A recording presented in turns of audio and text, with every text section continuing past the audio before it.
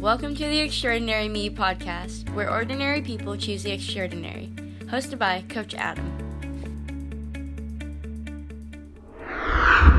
Hello, everybody. Welcome to the Extraordinary Me program podcast. I am your host, Coach Adam. Today's guest is a friend and colleague of mine. Dan Duster is a motivational speaker and facilitator.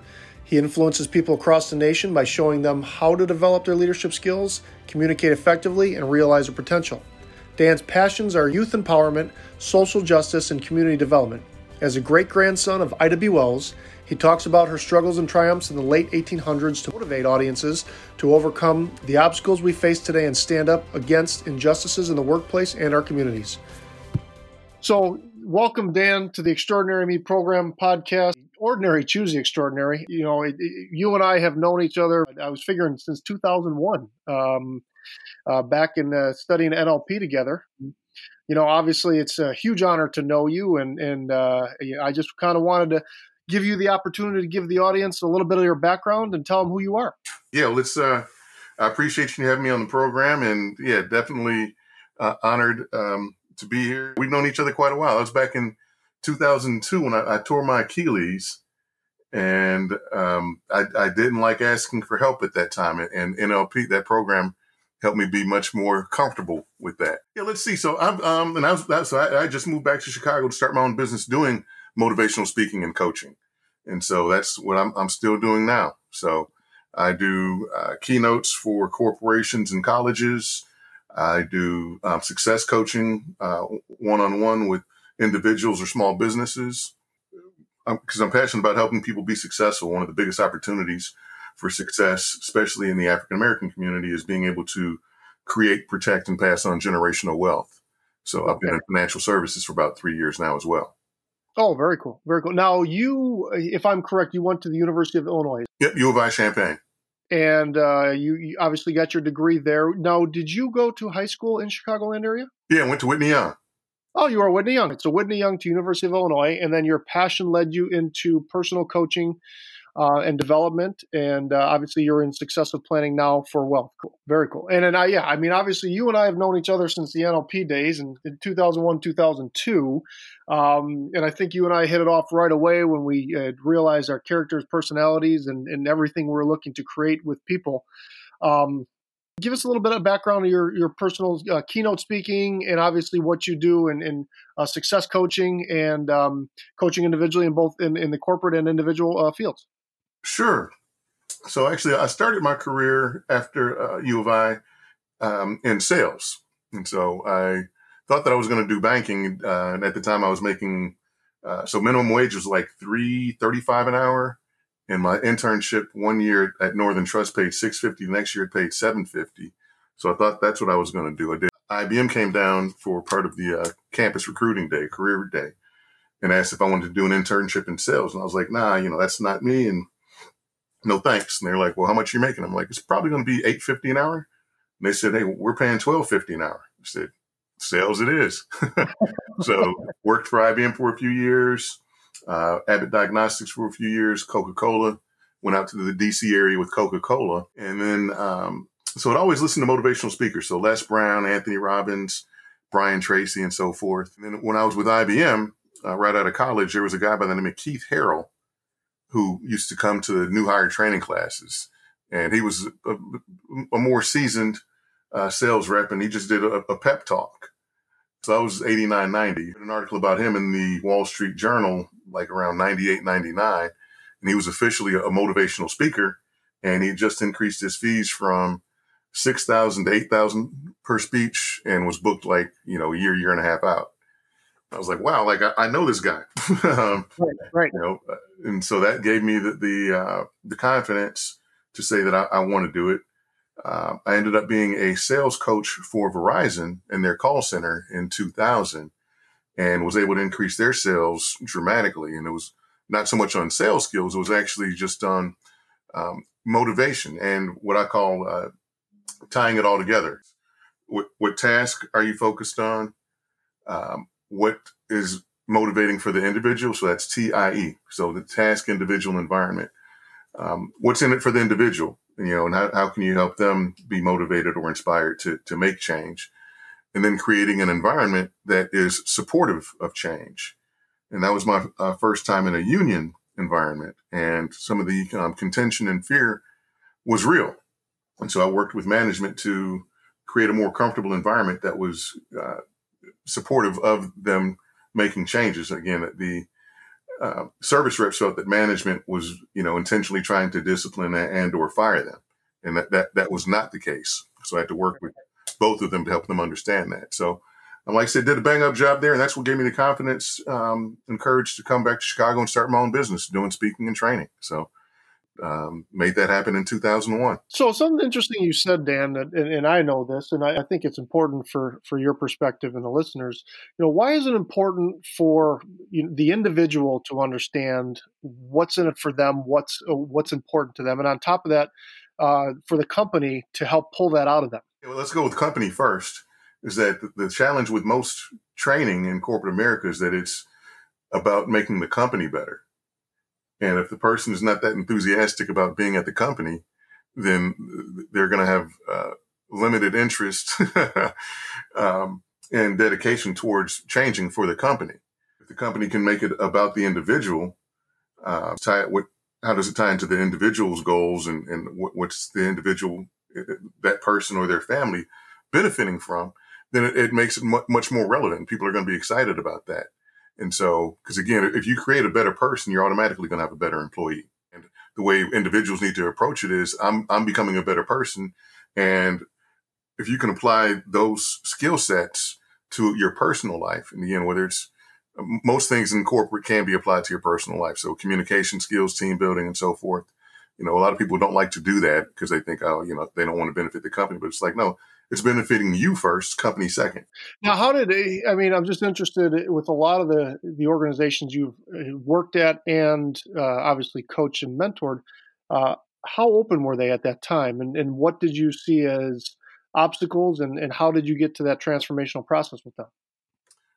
Great question. More difficult than I anticipated is, trying to change people's mindsets. And again, it's people who are running organizations. So I can't say changing the organization's mindset, but the people who are running it is, and especially when I first started out, because I started just before 9/11.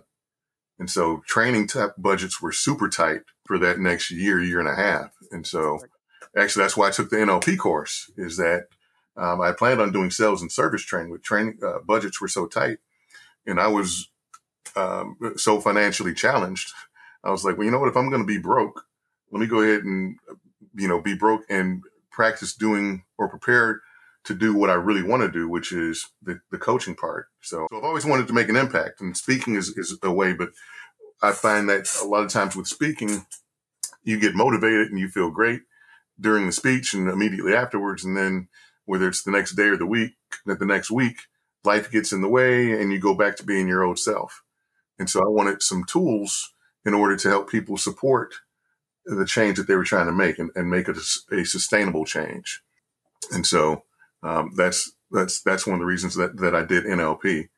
And again, just helping people achieve their success. I say what I do with that is essentially three things, and distilling it down from the 20 principles that we experience with NLP, but helping people to establish and embrace their goals.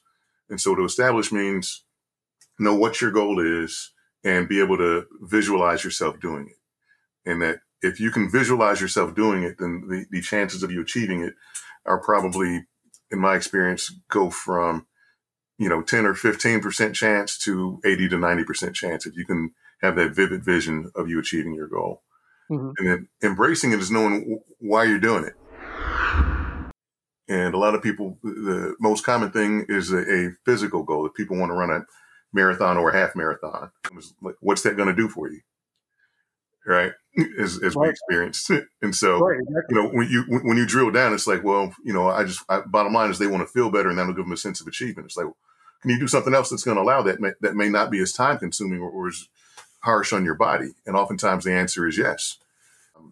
Embrace and envision their goals is number one. Number two is overcome obstacles. Is that whatever you want to do, if it can be done, then you can do it. It's a matter of you being able to overcome obstacles in order to do it. And I guarantee that if you say you want to do something, again, we often throw our obstacles in front of us. So I can't do it because I'm old, I'm young, I'm overeducated, I'm undereducated, I'm African American, I'm female. And there's some legitimate challenges, but they are challenges and not barriers. If you flip it to a hurdle, and my analogy is, I don't know if you remember Edwin Moses, who competed in for several years in the 80s, early 90s. He was a Olympic and world-class hurdler, and he revolutionized the hurdles. He won 118 races in a row. And so any barrier that you have, you convert it to a hurdle, you can overcome it. And the last portion is communication, which is external communication, which you talk about with words, tone, and body language. But equally important is that internal dialogue that you have going on, thinking, am I going to enjoy this or not? Am I going to be successful? Am I going to embarrass myself? And all that internal dialogue has a direct and profound impact on the outcomes. And so helping people with those three critical points is the way that I really help people through coaching. Dan, something I've learned in all the years I've been doing this, and you just bring up something masterful, the internal dialogue. How do you work with people on their internal dialogue? Because it's more prevalent than people will ever admit. In order for them to admit it, they need to be aware of it. And so that's one of the first challenges, is becoming aware of what it is and the fact that they can change it. So that's the challenge. And part of it is, it's natural. One of the stories that I talk about that helped with my success, I share with you, I moved back from DC, and I came back and lived with my parents, which I thought would be a few months, ended up being a few years. Mm-hmm. And I was embarrassed by that. And so making phone calls was a challenge, because, I talk to people on a business level, and at the end of the conversation, oftentimes they'd be like, "Now, is your name Daniel or Donald?" My father's name is Donald. And so I'd say, Daniel's like, "Well, caller ID says Donald." I say, "Yeah, well, living with my folks right now," and there was a degree of shame or embarrassment there. And so what I did, it was like, you know what? Let me call the phone company, and I had them switch the line to a business line. So I switched it to 3D Development Group. So I started getting my bills as 3D Development Group. I felt validated. I felt confident. And, my business literally increased probably threefold within 6 months. It made that much of a difference for me. And I'm talking to somebody on the phone, and they're like, "So is your name Daniel or Donald?" I'm like, "It's Daniel." I'm like, "Caller ID says Donald." I'm like, "What?" And so Ameritech had changed the billing, but they didn't change the caller ID. That's one of my most powerful experiences of the direct impact of that internal dialogue and your whole mental status and confidence. It's all in your head. People were still seeing Donald, but they didn't care because I was confident. So recognize, and again, this is a year after I went through my NLP course. So I'm supposed to have a higher level of awareness, but I still let it impact me. And so, that's helped me coach people to say, look, and be aware of what your dialogue is. And then you can start to make changes and know that change can happen. You need to be purposeful about doing it. So that's important. And again, some of the techniques that we use in NLP, which is, the circle of excellence, where you have people step into an imaginary circle where they do feel confident, and, whatever emotion that they want to feel, they step into that circle of excellence and they can experience that. Mm-hmm. And helping people understand that is totally transportable. All imaginary anyways. It's in your head. So you can flip the switch in one scenario, you can flip it anytime, anywhere. So helping people be aware of that. A very valid point about overcoming that internal dialogue that you have to make that extra phone call, to overcome the objection of somebody's giving you to say, "Well, why do I see Donald on the caller ID?" That internal awareness, that feeling, and the circle of excellence you just talk about, I think that is massive when it comes to overcoming the fear and rejection that you're going to get. And rejection is completely relative. Is that, again, one of Charles Swindoll's statements, life is 10% what happens to you, 90% how you respond to it. And so I've got a whole bunch of things that I do to overcome rejection.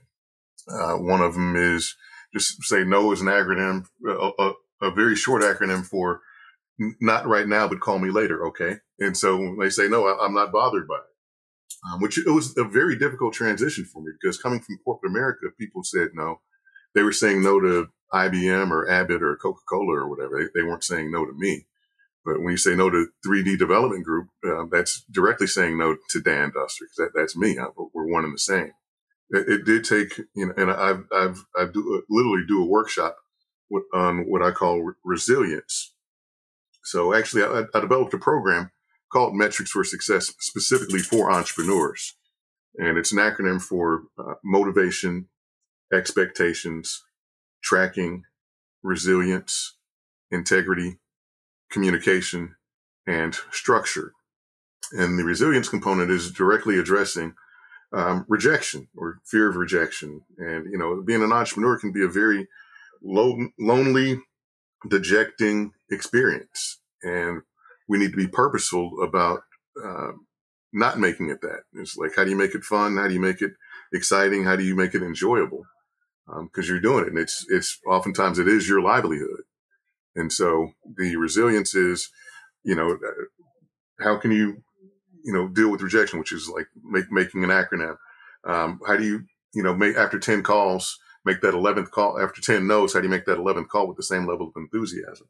And it may be listening to motivational tapes. It may be listening to your favorite song, going to YouTube, looking at a video, calling a friend, tell them that you love them, and get that support. And so I've got dozens of things that I do on a regular and purposeful basis so that I can overcome rejection and maintain resilience.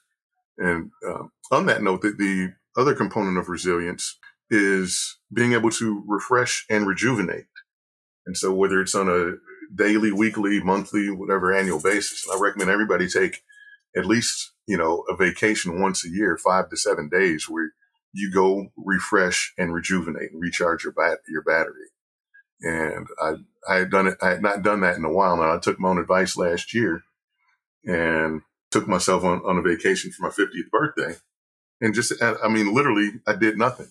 I thought about doing some of the activities, and I was like, no, I got up every morning, ate breakfast, went to the beach, had lunch, went to the beach, had dinner, had a couple of drinks, and just relaxed. And it was truly rejuvenating. And so that's the other component of resilience that I recommend is you need to do it on a regular and purposeful basis of being able to refresh and rejuvenate yourself. And, it's interesting, Dan, in all the years I've known you, and it's basically since 2001, 2, so I'm looking at 18, 19 years. I've never known you to have a bad day. Anytime I reach out to you, text, we call, we talk, we catch up on social media, everything, it seems to be right in your world. And you bring up something that's interesting. You individually listen to a lot of motivational speakers. You do a lot of research in an education. Why is that important for people to know how much education and research you actually do so that you can implement it yourself? So one of my father's favorite sayings was, after 10 years, you can become an overnight success. So people tend not to know or look at the amount of work that it takes for you to be great in your field. And, as we've done this for so long, Malcolm Gladwell's thing is after 10,000 hours, you can become an expert.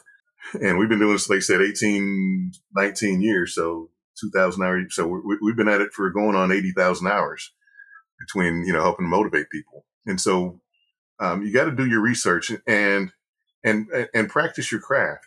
When I first started as a speaker, I intentionally did not read other people's things. I actually stopped listening to motivational speakers because I wanted to be authentic.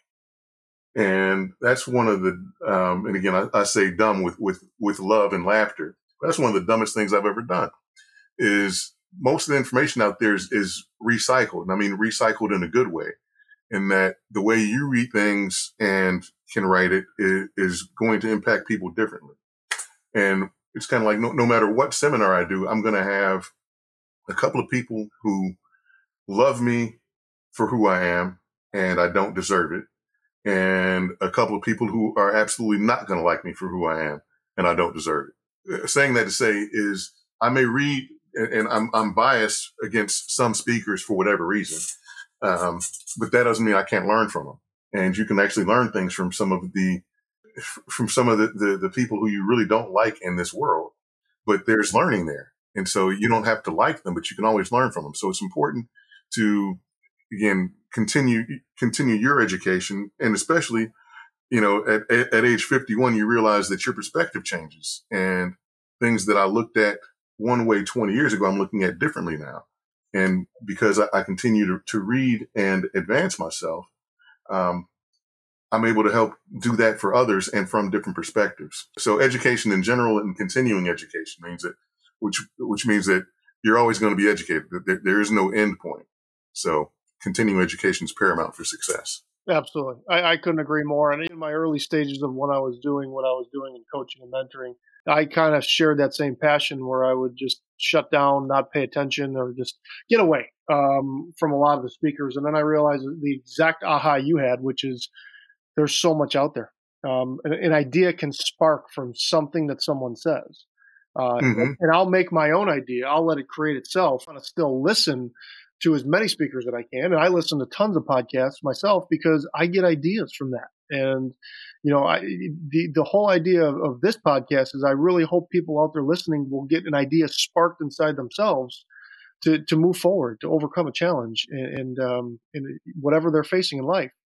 Now, you talk about working with corporate. You do work with youth and a lot of the people in the area, correct? Yes.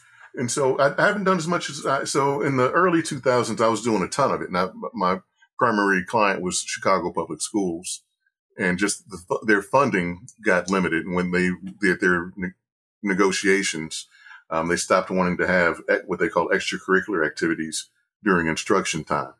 Unfortunately, I don't do it as much for them anymore. But I tell you what, I did it for a suburban school about 3 and 4 years ago, maybe. Okay. And I worked with fourth graders. So my new favorite audiences are fourth graders and college students. Fourth graders are awesome because they're old enough to know, right from wrong and, have some life experiences, but they are so young and still full of optimism and hope and, yearning for knowledge and recognition. So I still do that. And I'll do it I'll say it on the podcast. I'll do it for free sometimes. I pick and choose what I'm going to do for free. Because, it's financially free, but it's spiritually rewarding. You work with where your foundation and where your roots are is in Chicago. Tell us how you got rooted in Chicago. My great grandmother is Ida B. Wells. So that's my father's grandmother. So specifically, Ida had 4 children, the youngest being Alfreda. Alfreda had 5 children, the middle one being Donald, and Donald had 3 children, the youngest being Daniel. So, I helping and serving in the community, I didn't realize, it's in my blood, literally, in that both of my parents. And so my mother comes from a significant background as well, where, her, great grandfathers and their fathers, so 3 greats, helped found a farm community in Pelham, Texas, which is a small farm community about an hour southeast of Dallas. Okay.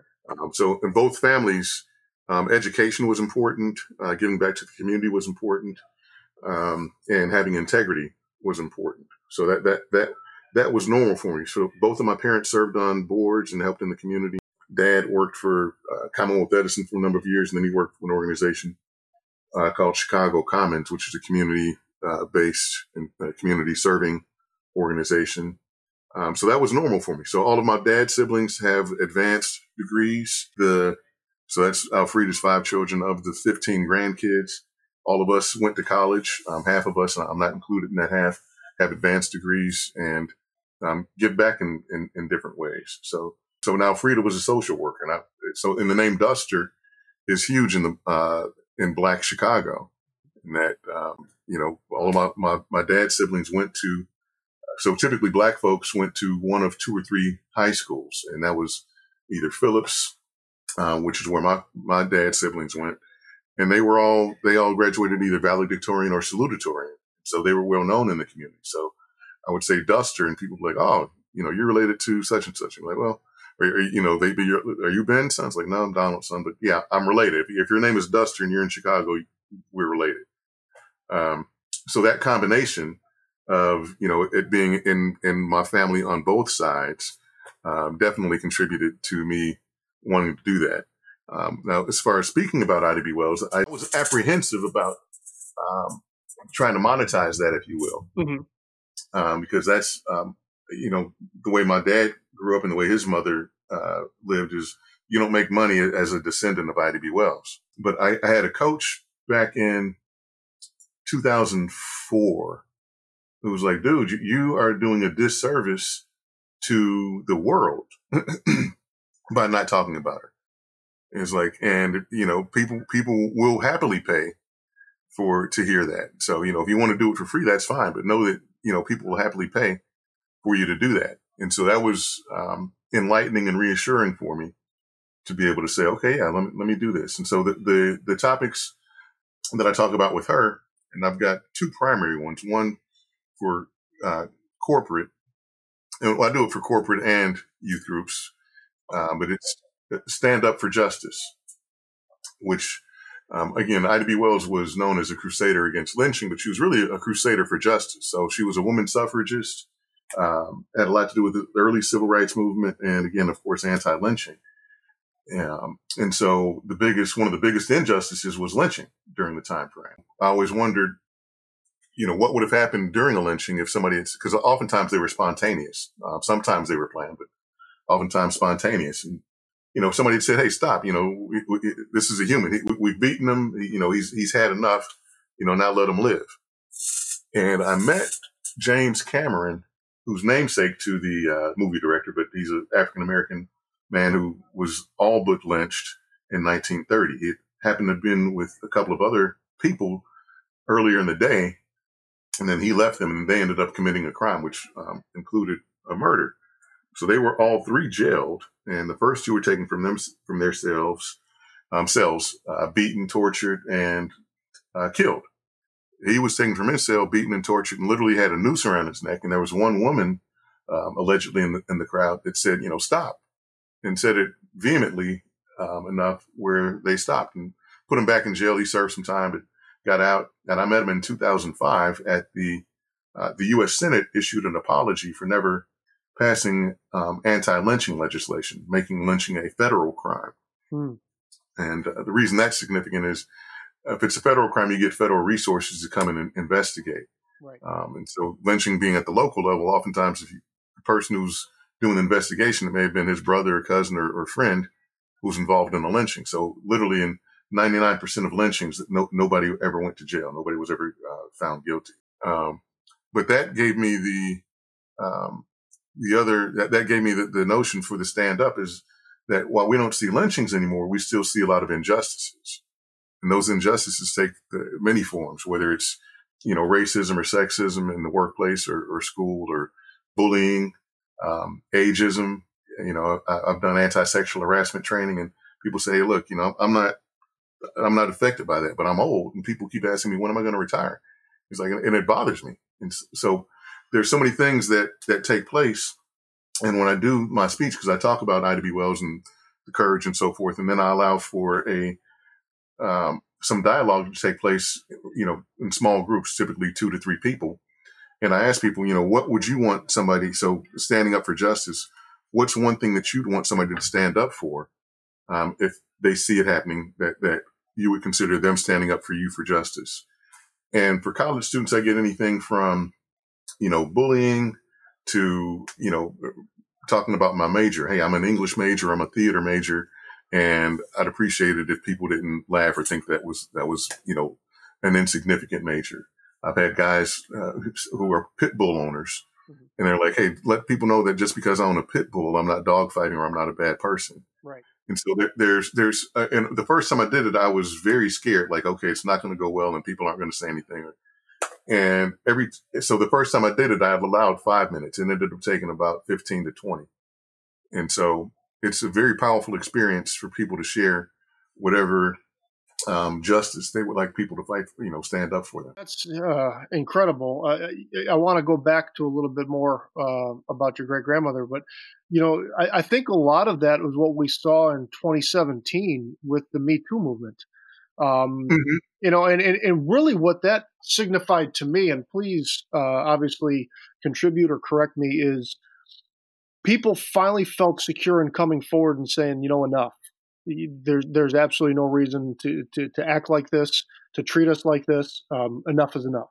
And a lot of that. Do you find with what you're doing and coaching and going in and mentoring with the organizations? Do you see something similar or hear something different? So yeah, I see something similar. And part of the challenge is, so we're touching on the Me Too movement is I'm happy to see that because I've had friends over the years who've been sexually harassed and never said anything because out of fear, fear out of, hey, it just happened once. And again, most of it was not, um, it did not include rape. So it may have, included, bad comments or sometimes some groping, which is bad in and of itself, but it was not rape. So they're like, I addressed it and I don't think it's going to happen again. Mm-hmm. So I'm going to let it go. So I'm happy that our culture is now providing for people to do that. And again, part of the challenge is we've had a male dominated and primarily white male dominated workforce for decades. And so there's a sense of entitlement, like, hey, we've been doing this forever and now you're making us change. Right. And my analogy is, it has to change. And, when guys are together, we can do certain things. And my analogy is a road trip. When I road trip with my brother, my actual brother or fraternity brothers, we can say whatever we want in the car. And that's what we do. And it's fun. And if we have a female in the car, then we have to act differently. We feel restricted. Mm-hmm. And so if you've been doing something in the workplace forever and it was fun and, that's what you do, then you think that you're entitled to it. And the reality is that you're not, is that people are entitled to a comfortable workplace and a professional workplace. And so, with the work that I've done over the years is, it's heartwarming to see that people are now comfortable coming forward and demanding that their workplace be professional. So I think it's going to make, so again, for people who, men or women, I've had a guy, a male friend of mine who worked with all women, and they can be just as difficult to be around as men. They can be just as vulgar and talking about what they want. So it's when you're I'm using my air quotes here, the minority, that you're most impacted. And so, I'm happy with the way things are going. While we still have a long way to go, happy with the way things are going. It's interesting when I'm at work or anywhere. I say I'm a CSO. I'm a common sense officer, and it seems like, Dan, in your opinion, would be very welcomed here. It seems like we're missing a common sense button when it comes to humanity, when it comes to being professional, when it comes to just understanding, regardless of what gender, what race, what religious background, we can have a common understanding that we can really inspire each other to accomplish everything we want to and develop a level of respect to get that goal done. I mean, please give me some feedback and what your thoughts are on that. Oh, absolutely. I mean, studies will prove again and again when people are comfortable and feel valued, they're going to perform better. It's going to be a better environment. You're going to have higher retention. You're going to have more productivity because, that's human nature. If you're stressed or miserable, and I left a job in 2000 or 99, it was 99, mm-hmm. Where I ignored my common sense and had a manager who did not have nearly the integrity that I needed to work with, and I left. So yeah, when people are comfortable and feel valued and respected, they're going to perform better. And the common sense, one of my aunts used to say, common sense ain't common. And so you don't blame people for their first incident, but when you know better, you can do better. So after you learn, hey, this is offensive, then you need to do better. Yeah. And so that's the other thing that people get frustrated by, is that the anti-sexual harassment language, or, language in the workplace, which can include anti-sexual harassment or anti-harassment, feels so restrictive because it's like, man, I can't say anything. I'm like, well, the language has to be like that because people are grown ass kids sometimes and still want to get away with stuff. Right. And use the analogy of literally of children. It's like, you're hitting your brother and say, well, stop hitting me. And then you touch them. And then they say, well, don't touch me. And then you go put your finger as close as possible. Right. Just because you want to antagonize them. And so as a parent, it's like, look, just stop doing anything that's going to antagonize. Otherwise, you're going to be in trouble. And unfortunately, that's the way the language needs to be as far as anti-harassment, because people will do certain things. And it's like, well, I can't tell a sexist joke on campus. Like if I'm just talking to my friends, like, this is a professional work environment. And as long as you're on campus, you need to be professional, because people would say, well, I'm not saying this to this person, but they say it loud enough so that the other person who they're trying to antagonize can hear it. So it's going to affect them. It can feel frustrating and very restricting when you look at it, and some people complain about it, but it's necessary because so many people out there, and again, this is what good people have difficulty believing, is that so many people have bad intentions, that the laws need to be out there to protect those people from being victims. Agreed. And, I kind of rewinding a little bit, done a lot of research on your great-grandmother, just where she was born. And obviously she went to Memphis. She worked in the school district there, created a press where she wrote. One of the things that I kept hearing about your great-grandmother, Ida, is passion, absolute passion for justice.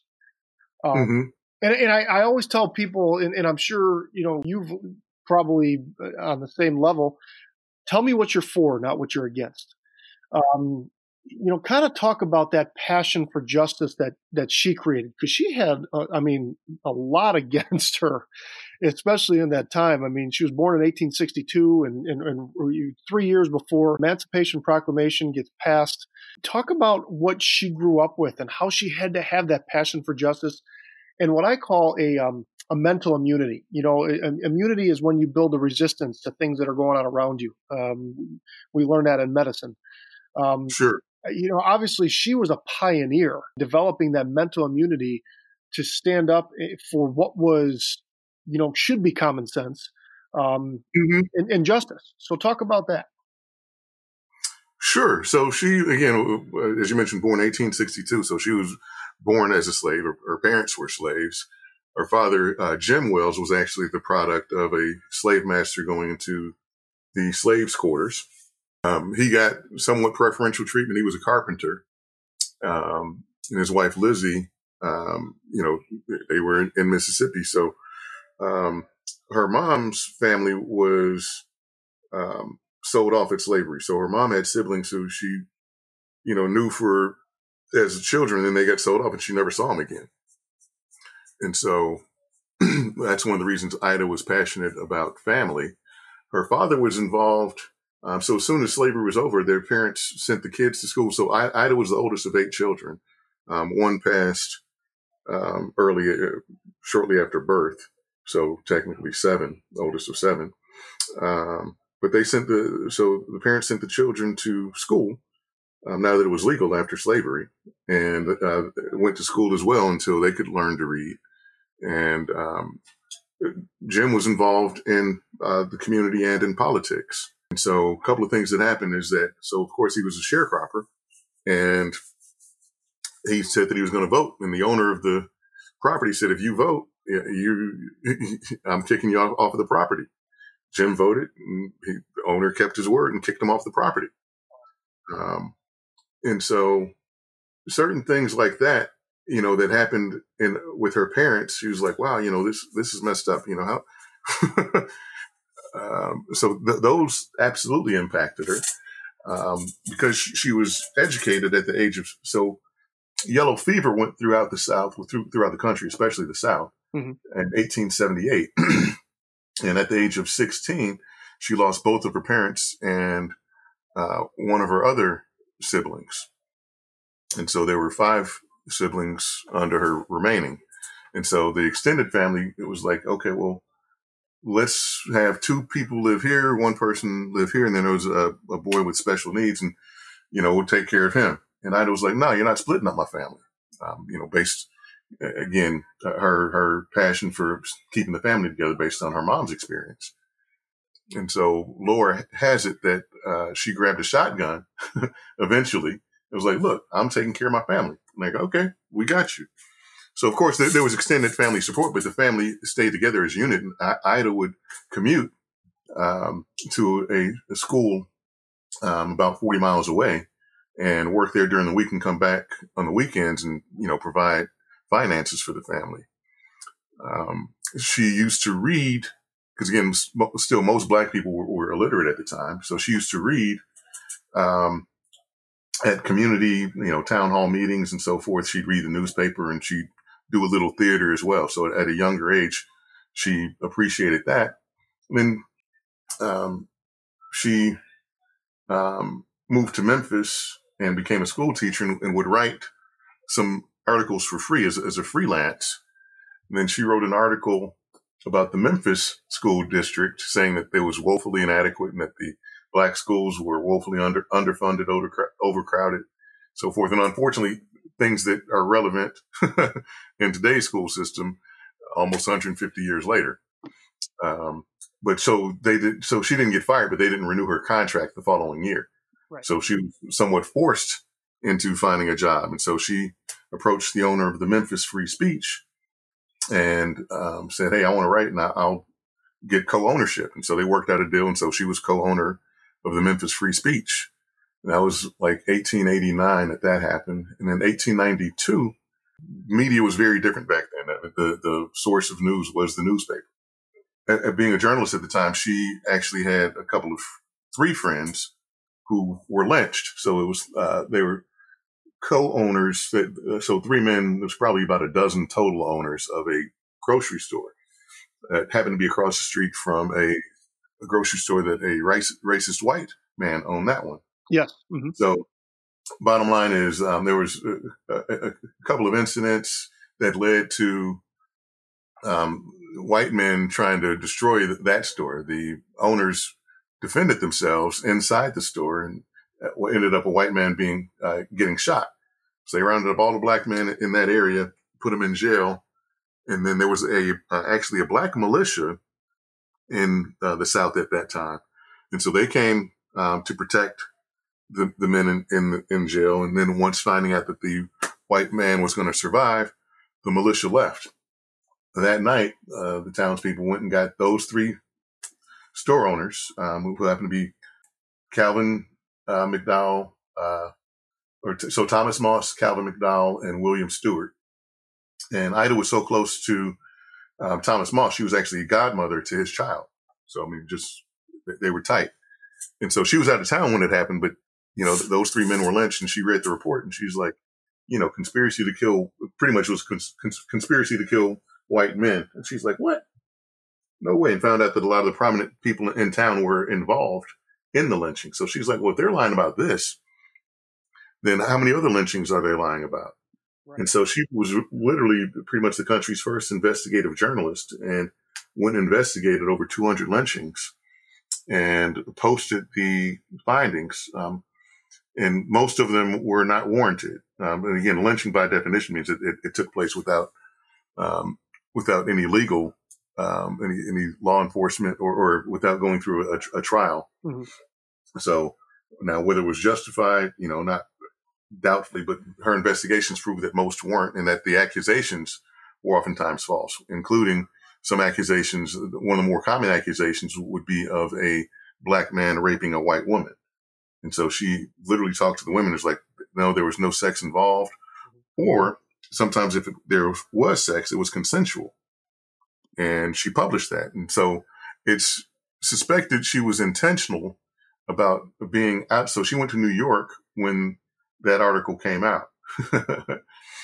And of course, her printing press was destroyed. And they promised that, hey, whoever wrote this, when they come back, we're going to lynch them too. So she didn't return to the South, and specifically Memphis, for decades. So from New York, she actually traveled to Europe, to England and Scotland to shine the light of the dastardly things that were happening in America. So unfortunately for lynchings, they'd oftentimes take a picture of the lynching, like you do of a big Florida marlin or standing next to a bear, after hunting. They do that. So she took those postcards and here's what's happening with the Negro in America. And she initiated some boycotts of America, showing that this is what's happening. And at the time, of course, the U.S. is the biggest producer of cotton, and England and Scotland were some of the biggest consumers of it. So did that, and then came to Chicago in 1893 for the World's Fair, the Columbian Exposition. Mm-hmm. Met Ferdinand Barnett, who was a prominent African-American attorney in civil rights. And they met and had 4 children together and continued to advocate for civil rights and other rights until she died in 1931. And I think he died when my dad was 13. So I think he died in 1945. The end of World War II. Mm-hmm. It's amazing to me, her journey. I've obviously, like I said, I've studied not nearly knowing as much as you do, but just studying a lot. She couldn't quit. It was like she knew what she knew her mission. She knew what she was here for, and she knew what she had to do. You brought up something interesting, Dan, about how she knew she was going to lose her job at the grade school, and she knew she had to get a job elsewhere. And that's when the free press was available.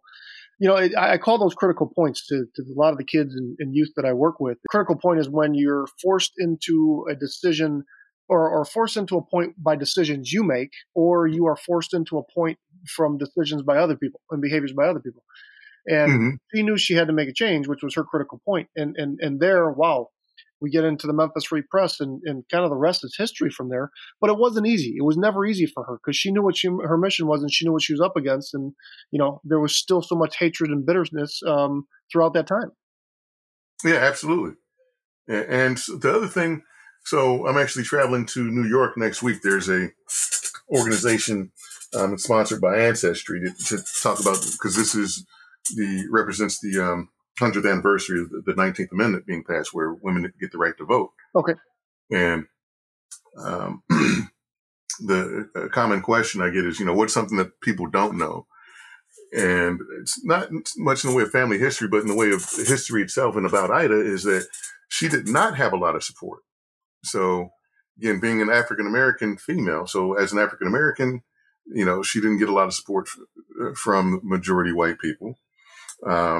And being a woman suffragist, so which again is a dark part of our history that people don't like to acknowledge, but a lot of them were racist. So they wanted white women's rights. They didn't want all women's rights.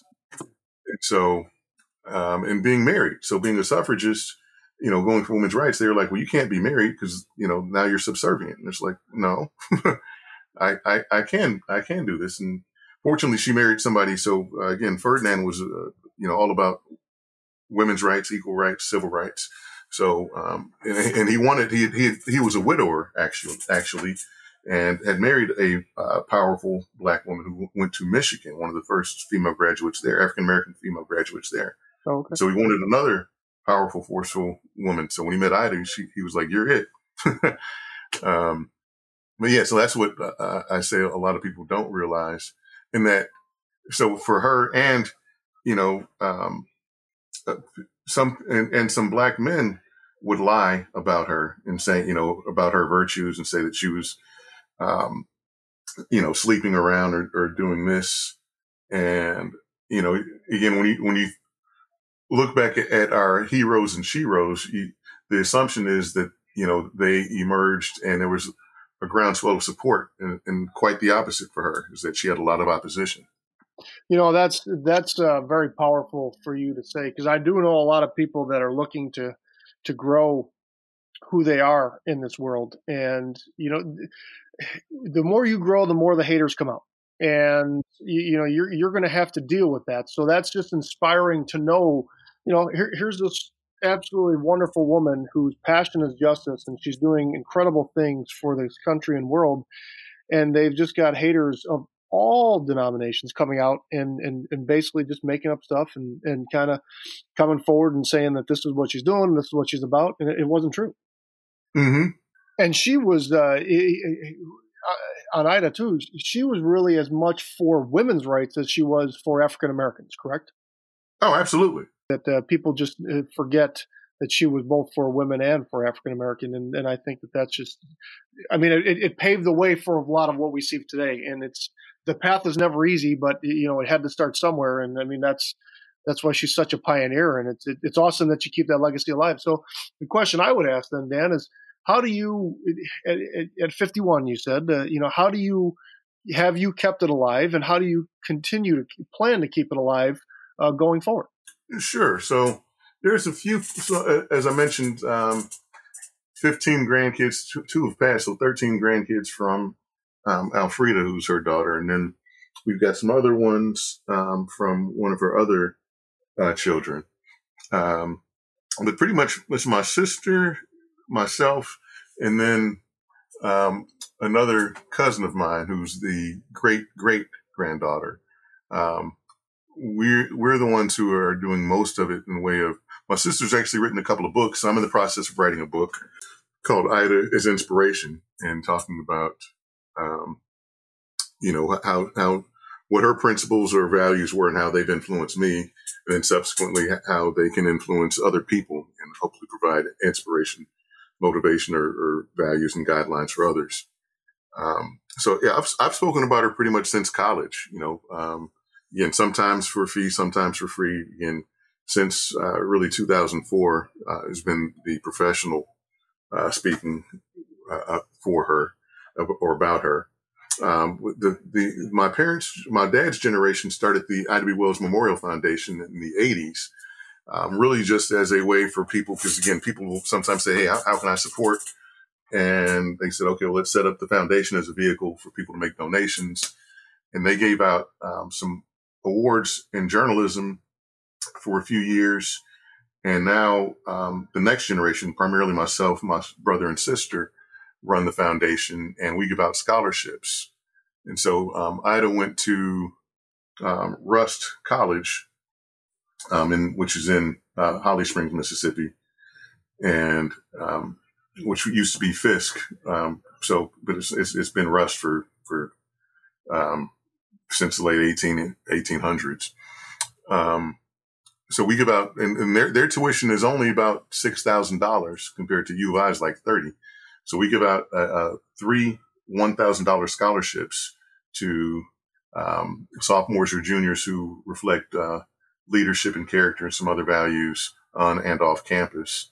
And we also just started one a few years ago, giving one out as a Donald Duster Scholarship through the Ida B. Wells Memorial Foundation to an African-American male. And so technically a male who's gone to a Chicago public school, because from the Michigan case years ago, you can't give it out specifically for an African-American person, but you can say these zip codes, and chances are it's going to be an African-American male. But that's the legacy that we want to have with my father, being an African-American male who graduated from a Chicago public school. Mm-hmm. And then again, what's exciting and frustrating is Black History Month is, you get a lot of requests to do things. So I've got a few things that I'm doing. My sister's out of town right now in Detroit, at a function. As I said, I'll be going to New York next week. So speaking as much as possible, I'm going to be starting the Ida B. Wells Leadership Institute. I've got a lot on my plate right now, but and Adam, I'll hold you, as my accountability partner, okay, for me to get started. And let's say by July, I will start the Ida B. Wells Leadership Institute. And what I want to do with that, so I've done what I call a life readiness program on and off since the 90s, which is going into schools, talking to youth, and giving them life skills. So talking about goal setting, self-esteem, positive attitude, being courageous, standing up for justice, and so forth. And so, again, my new favorite target is fourth graders, but I'll apply it for pretty much anybody fourth grade through college. Kindergarten through third is not my skill set. If somebody else can join me on that, Yep. I'm willing to do it or have them do it, but that's not my skill set. Yeah. Well, me being a dad, I can help you with that because at 4 I had to go through with kindergarten and above. So Right. we can definitely talk about that. So 2 things. Number 1, where do they find out information about the Ida B. Wells Scholarship and Donald Duster scholarships? And then 2, tell us about B. Wells Leadership that you're looking to put together in July-ish. Tell us what that's going to entail and where people could get information on that too. All right. So full commitment. So Ida B. Wells Foundation, you can find information on that, on the scholarships at Rust and so forth at ibwfoundation.org. So that's ibwfoundation.org. And what I'll do is put some information. So when I get the Leadership Institute going, I will have information on that on the website as well. Okay, so that'll all be on the website. Perfect. Thank you so much for everything. I know you're a busy individual, and obviously, our friendship goes almost 20 years at this point. So it's been an absolute honor having you on the podcast, getting your message out. You truly are someone who has always chosen the extraordinary. What's the advice you have for people today in light of everything going on? And we know this is Black History Month. We sit on the eve of Abraham Lincoln's birthday. What's your message for people out there today that they need to know when it comes to justice, when it comes to being an extraordinary person, a kind person? Give us your message.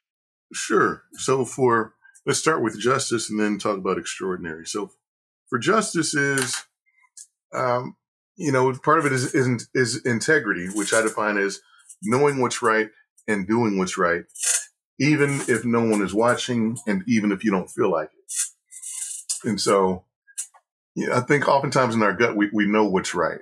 And sometimes we don't act on it, or we'll justify or, come up with a reason why we don't feel like doing it, or, well, no, that wasn't for me. It's like, no, hold yourself accountable to have integrity. And it's one of the most difficult things to do on a consistent basis. That's something that I still work at. And I remember doing a workshop years ago, and there was a guy that just exuded integrity. And he said, that's the number one thing that he works on. And I was like, wow, like you work on it, like it just seems to come natural for you. And he's like, no, I work on it all the time. And so I'd say, having integrity, and if you have integrity, then justice will come naturally, and the pursuit of justice will come naturally, because that's part of integrity is knowing what's right and doing what's right, and justice is about doing what's right. So that's my thing on justice, and have the courage to again not silently condone bad behaviors. And so whether it's a joke, and I can think of, jokes that I've heard over the years, and I'm like, you know what, I can't laugh at that. And a way to address when you see an injustice is my coaching to that is, hey, I know you meant that with positive intent. Or you may not have realized it had a negative impact on me, but it did. And so whether it's listening to a racist joke, sexist joke, mm-hmm. I remember back in the day, people were telling Jeffrey Dahmer jokes, the serial killer in the late 80s. And it was like, I can't laugh at that. So to directly address when you see something that's an injustice in any capacity. And again, you can't address each and every one. So choose your battles, but battle. You got to battle sometime. You can't choose no battles. And I don't want to cut you off, but you bring up something vitally important to me is, something you used to laugh at, but you can't laugh at anymore. I want to get your opinion on, so many people live in the universe of, well, guess what he said on Twitter in, 2008. Right. What's your viewpoint on, I know I have mine, but I'm curious because I really want to hear it from you, What's your viewpoint on people growing, learning from what they may have said in the past or what they may have done in the past? How do we as a society give them the opportunity to grow, to realize they might not and probably are not the same person they were when they made that comment or they made that joke? So you got to look at. So I think great question, and I just watched. I don't. So I'm a ESPN. So sports I like, but the 30 for 30 series have all been incredible. Right. And so they just did a 2-part series on Michael Vick, and so so what he did with the dogs was absolutely horrific. And people they literally interviewed people like he should be executed because of that. So that's absolutely extreme, but that was normal for him. I mean, so his community, they had dog fighting, the people he was rolling with, his friends, his posse, his crew, were dog fighters. So that was normal. So it literally wasn't until he got caught, he understood how wrong it was. I mean, so there's some things that people do think, yeah, this is kind of bad, but it's not horrible. So he didn't know it was that horrible. And he has been very intent and purposeful about partnering with not PETA, but I can't remember the other organization that's about, protecting animal rights. And yeah, I don't know. I can't think of it now, but I know what you're saying. Yeah. So, and again, after retiring, he still talks about it because he's like, I know that I'm popular and that especially Black youth will listen to me. Through last year, he's still doing talks saying, hey, dog fighting is bad. And, here are the right things to do. So he's a completely different person than he was, when he got caught dog fighting. So it's looking at people's actions and making sure that they are consistent with who they say they are. So again, some people, will say that I'm changed, but they haven't. To me, an example is Roseanne Barr. Again, I'm sure this is going to be controversial, but to me, she's been consistently had racist tendencies. Mm-hmm. And the only reason she's sorry right now is that, she lost her show. Her spitting after doing the Star Spangled Banner, so those types of things is like, okay, you can't do all these things consistently. And then just because you lose something, now you're sorry. So when you see those opportunities for enlightenment and, people take them and do change, I think that's it. So from what I've seen with Paula Deen, I think that she's genuinely sorry. So I don't know all of that, but from what I've seen with her, I think she's genuinely sorry. Whether she is or not, hey, you never truly know. So part of it is, looking at their actions and seeing if they are both sincere with their apology, which, it's difficult with actors because that's their livelihood. Right. Is to convince you of something.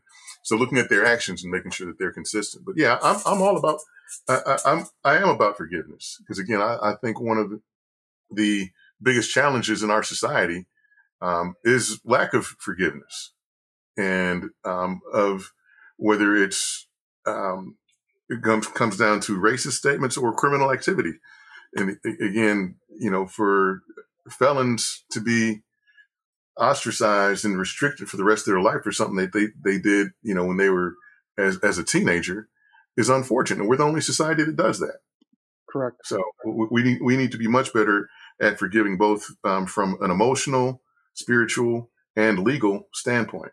Agreed. And just to piggyback on that statement, Dan, is I remember when I went and was mentoring kids in the Illinois Youth Corrections Facility, the very first word when I met these kids, and I worked with them for a long time, was, I don't want to know what you did. You chose an action, you had a behavior. All I care about is where you want to go from here. And that was our agreement. For the time I was with them, which was months, they never told me what they did. We only worked on being extraordinary and transforming their life. And I just want to echo what you said because I'm very passionate about that myself. And that's why you and I are pretty close, I believe. Absolutely. So lastly, about choosing extraordinary is the metrics for success. Again, motivation, expectations. Expectations is the second thing that I talk about. And part of it is, when you have a relationship, a new relationship, how do you communicate expectations? So whether it's a professional relationship or personal relationship, things just go a lot smoother when you know what to expect. Hey, if you call me, I'll call you back in, professionally, I'll call you back in 24 hours or I'll do this. And, I'll be on time. If I'm more than 5 minutes late, I'm going to let you know. Equal or more important is having high expectations of others and ourselves. And the one example that I have, and again, I'm adamant about it, is having high expectations, especially for our children who are challenged. And again, um, whether they're challenged at home or whether they're, and again, I use my air quotes here with labeled. I think especially with the young black boys, they get labeled and that gives them entitlement to act a fool. So I was at a school on the West Side for several years, and one of the aerial instructional officers. So so you've got the, teachers and then the principal who runs the school, and then you have an aerial instructional officer who's responsible for 15 to 20 schools or so. She happened to be there that day, and she noticed the interaction that I had with the students in general, specifically the labeled students who were in a separate room. And she's like, what are you doing? Because she saw that they were well behaved. And I'm like, I hold them the same expectations. I don't care what you're labeled. You still know what respect is. You still want to be loved and valued. And so I show them respect, love, and value, and they give me the same in return. I've got to be more patient with them because some of them do have some emotional problems that, again, we can have another conversation on that about mental health issues and how that's regarded or labeled, and, it's difficult. But there are some mental health issues and we need to address it. But expectations can still be there. And so are we holding our children to high enough expectations? And subsequently, which is getting to the extraordinary, are we holding ourselves to high enough expectations? Is that God has made each and every one of us phenomenal, amazing, extraordinary. They didn't make people to be average. Now, you may have a quote average job, but there's something about you that is absolutely amazing. And it's up to you to choose to operate in that, operate in whatever your amazing is. Again, God has given me some phenomenal gifts. I've got, I know I have a powerful voice. I have the ability to influence. Now, dance or be an athlete or being I'm not a great handyman. I didn't like engineering. So I know what my gifts are. And when we operate fully in our gifts, and that's going to make us extraordinary, that's going to make us phenomenal. And so it's up to us to hold ourselves to high expectations so that we can be the extraordinary people that we were meant to be. Dan, every time I talk to you, I get more and more inspired. I firmly believe you and I are somewhere brothers in DNA somehow. Brothers from another mother. I'm with you. Absolutely. But, Dan, you absolutely nailed it again.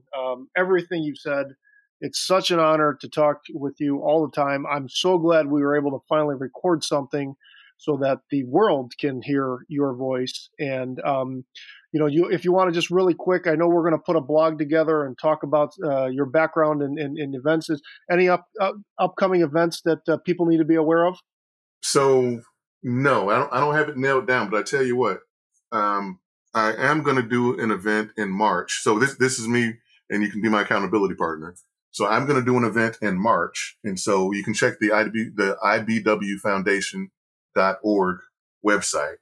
And, when I have it, I will post it on there, and I'll put some type of, discount code for, the extra, choosing extraordinary podcast. Well, thank you very much for that. And what's the best way to contact you if people want to hire you for any kind of public speaking or coaching services? What's the best way to get a hold of you? So you can use my phone number, and that is 773-456-1064. Again, 773-456-1064. Or you can go to danduster.net, and you shoot me an email, or there's a form that you can fill out on there. Dan, thank you so much. You are absolutely extraordinary, and I thank you for spending the time with us tonight, and continue to choose the extraordinary because we need you to. Thank you so much. Hey, Adam, sincerely, my brother, thank you for what you do. You are a constant inspiration to me. I know that you're there for me. I mean, like you said, a brother from another mother. If I needed something, it's heartwarming to know that I can call you, and whether it's receiving inspiration or some other type of support, I know you'd be there, and I appreciate and applaud what you do for yourself and for others. Thank you. Thank you, Dan. Dear Dan, more and more I become aware that there are no coincidences in life. In 2002, you and I began a friendship that was by no means a coincidence. We both shared a purpose to understand our own internal dialogue for the means of helping others to understand theirs. We began this journey studying neuro-linguistic programming together. It's inspiring to know how we have grown and worked with so many groups and individuals since then. I often think of the work your great-grandmother, Ida B. Wells, began many years ago. She was definitely a pioneer, but more importantly, it was her extraordinary soul that guided her to have a passion for justice in fighting for the rights of any person regardless of age, gender, race, and nationality. The challenges she faced were massive, yet with any extraordinary being, she endured, and we are all grateful she did. Your work is just important, Dan. Convincing our youth that they matter and can have an impact in this world is no light work. You have been passed the torch with a responsibility that many weren't ready to accept, yet you were. This speaks volumes of your character and mission. Your willingness to keep a voice for rights that matter is noticed and welcomed. You are aligned with the greater good that is non-negotiable. Your compass is connected true north, and your compassion for others to know they can transform and help others to heal, regardless of their actions in the past, is very needed in a world that takes pride in unwarranted judgment and comparison. It is my hope that more people engage in your ability to speak, guide, and mentor our youth. We need it. Dan, you are extraordinary. Stay the course. Stay extraordinary. We need you to be. Coach Adam. Welcome to the Extraordinary Me podcast, where ordinary people choose the extraordinary. Hosted by Coach Adam.